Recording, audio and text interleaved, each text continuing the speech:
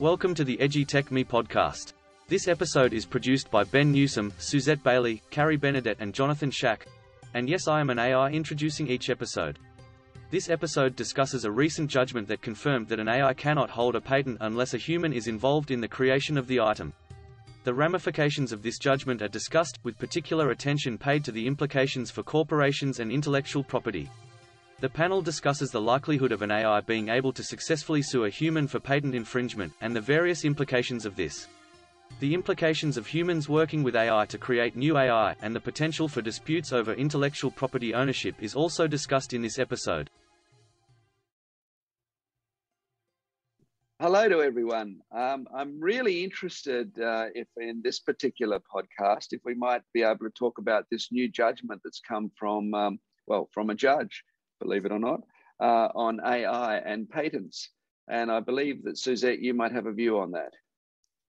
So there's been a new judgment in Australia, and it's also been in South Africa, that an AI can actually hold a patent. So in South Africa, a patent's actually been issued, but the same AI has tried to apply, or the creator of the AI has tried to actually apply for an AI here in Australia. And it was originally knocked back by the Deputy Commissioner of Patents. But a judge has overruled that recently. So it is now able to continue through the process of actually holding a patent as an AI as opposed to an individual being. So, what got my attention in this, we're speaking in the green room prior to this chat, is that really opens up a whole can of worms. And we were talking about a gorilla who owned the rights to a photography, or an elephant that owns the right to paintings. AI effectively now is an entity, a real entity, according to the courts of law, at least in this particular judgment. That's really interesting. I can imagine that the discussion is going to be just so robust about this. Yeah. I mean, there's always a lot of misinformation and apt information around AI, but this is really going to put the cat amongst the pigeons, so to speak. And perhaps there'll be an AI pigeon. Maybe that whole metaphor is going to be AI'd as well. But it's an interesting concept. So what do you think the ramifications are, Suzette? What do you think?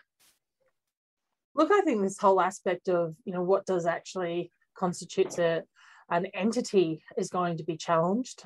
We're going to, the patents are one thing, as you mentioned, gorillas and elephants, Ben. We've had situation with copyright, things like that before.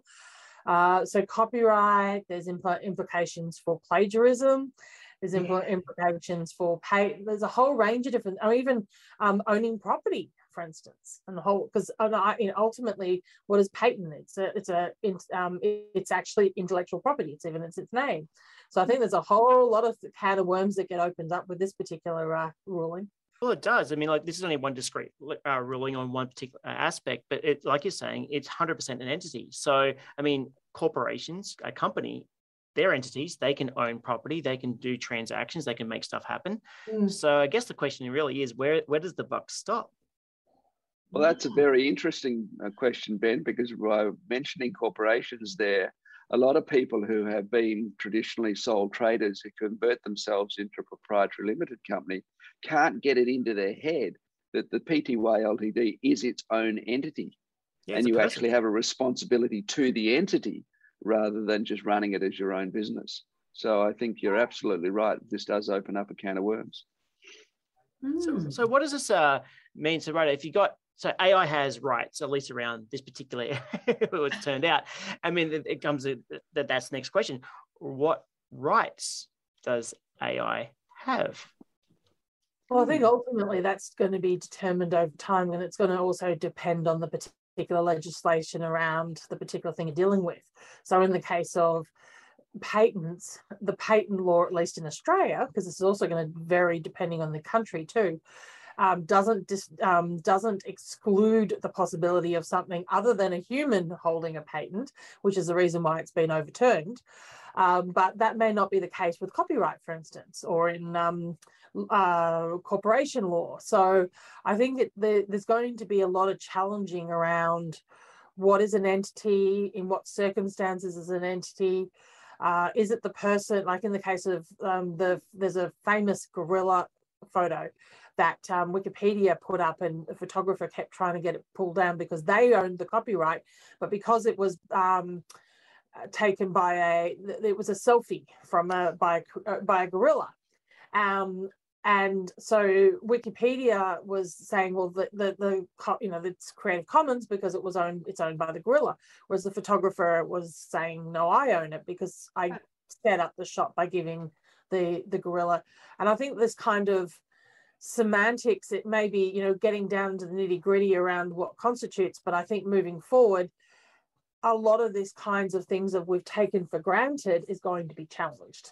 I really feel that we should have a lawyer on this particular chat, because it's really interesting to think about, well, okay, fine, right, AI has rights, it can claim copyright. That's fine if it's one particular thing, but there is open source AI. I mean, other people have contributed to it. And so just like the photographer who had the gorilla with here's the camera and take your selfie, at least we knew who owned the camera. At least we know who published the photos. But open source AI, I mean, there's lots of people who contributed to it. Like, do they have a share in it?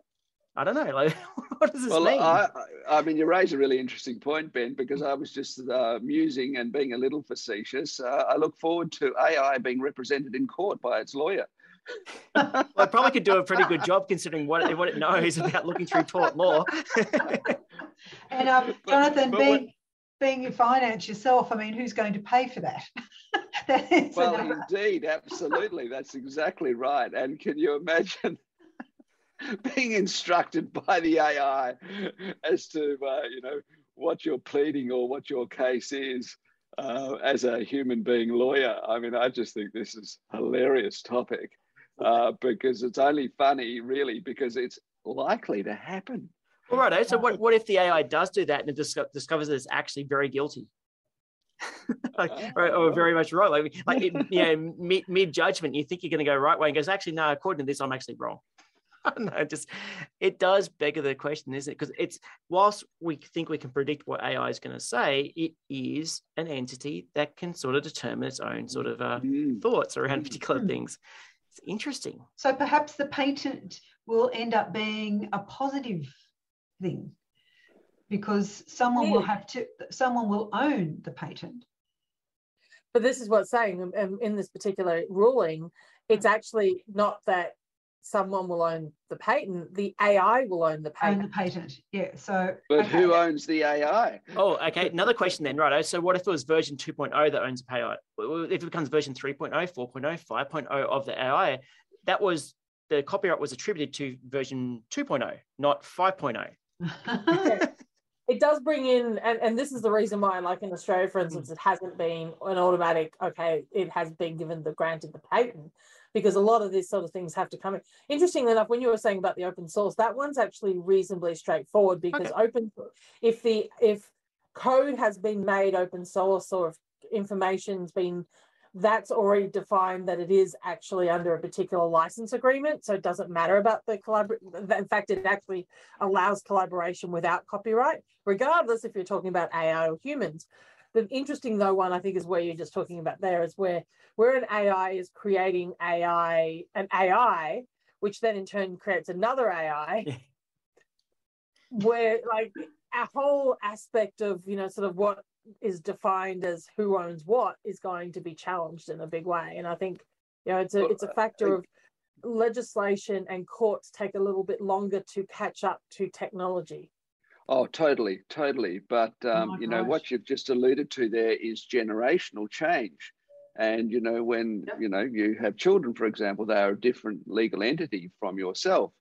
So if an AI goes into a second generation, maybe it's a separate, but there will need to be judgments on this. And you're absolutely right, Suzette.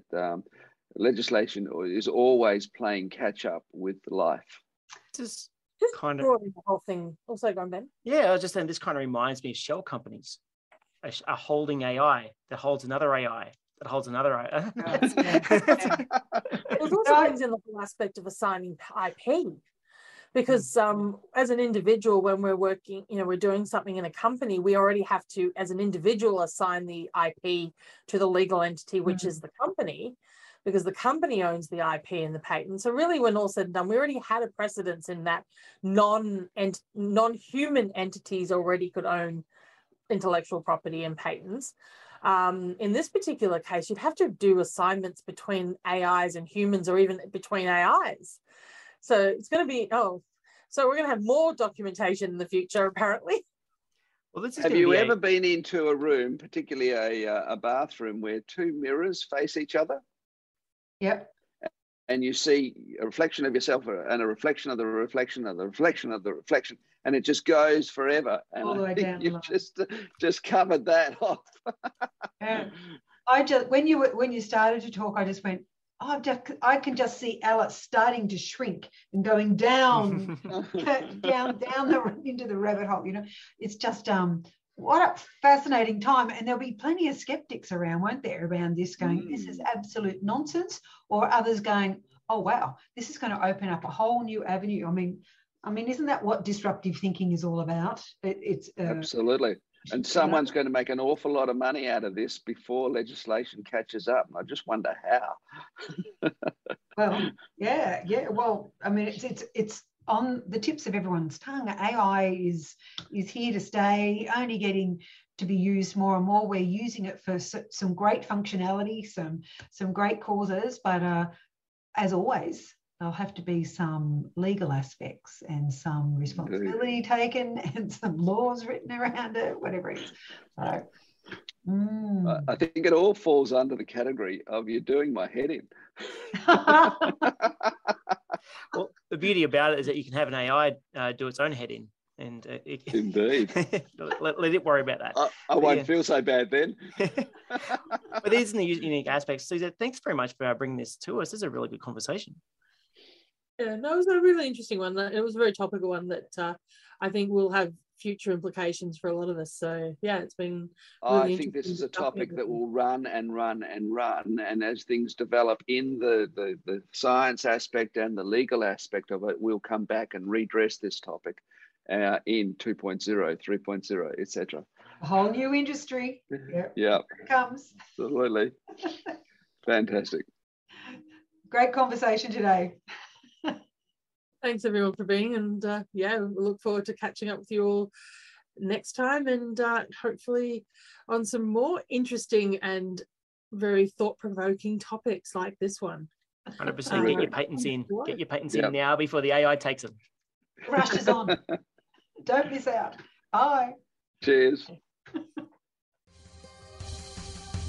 Thanks for listening to the EduTech.me podcast. We hope you enjoyed this episode. Please subscribe to get notified about new episodes.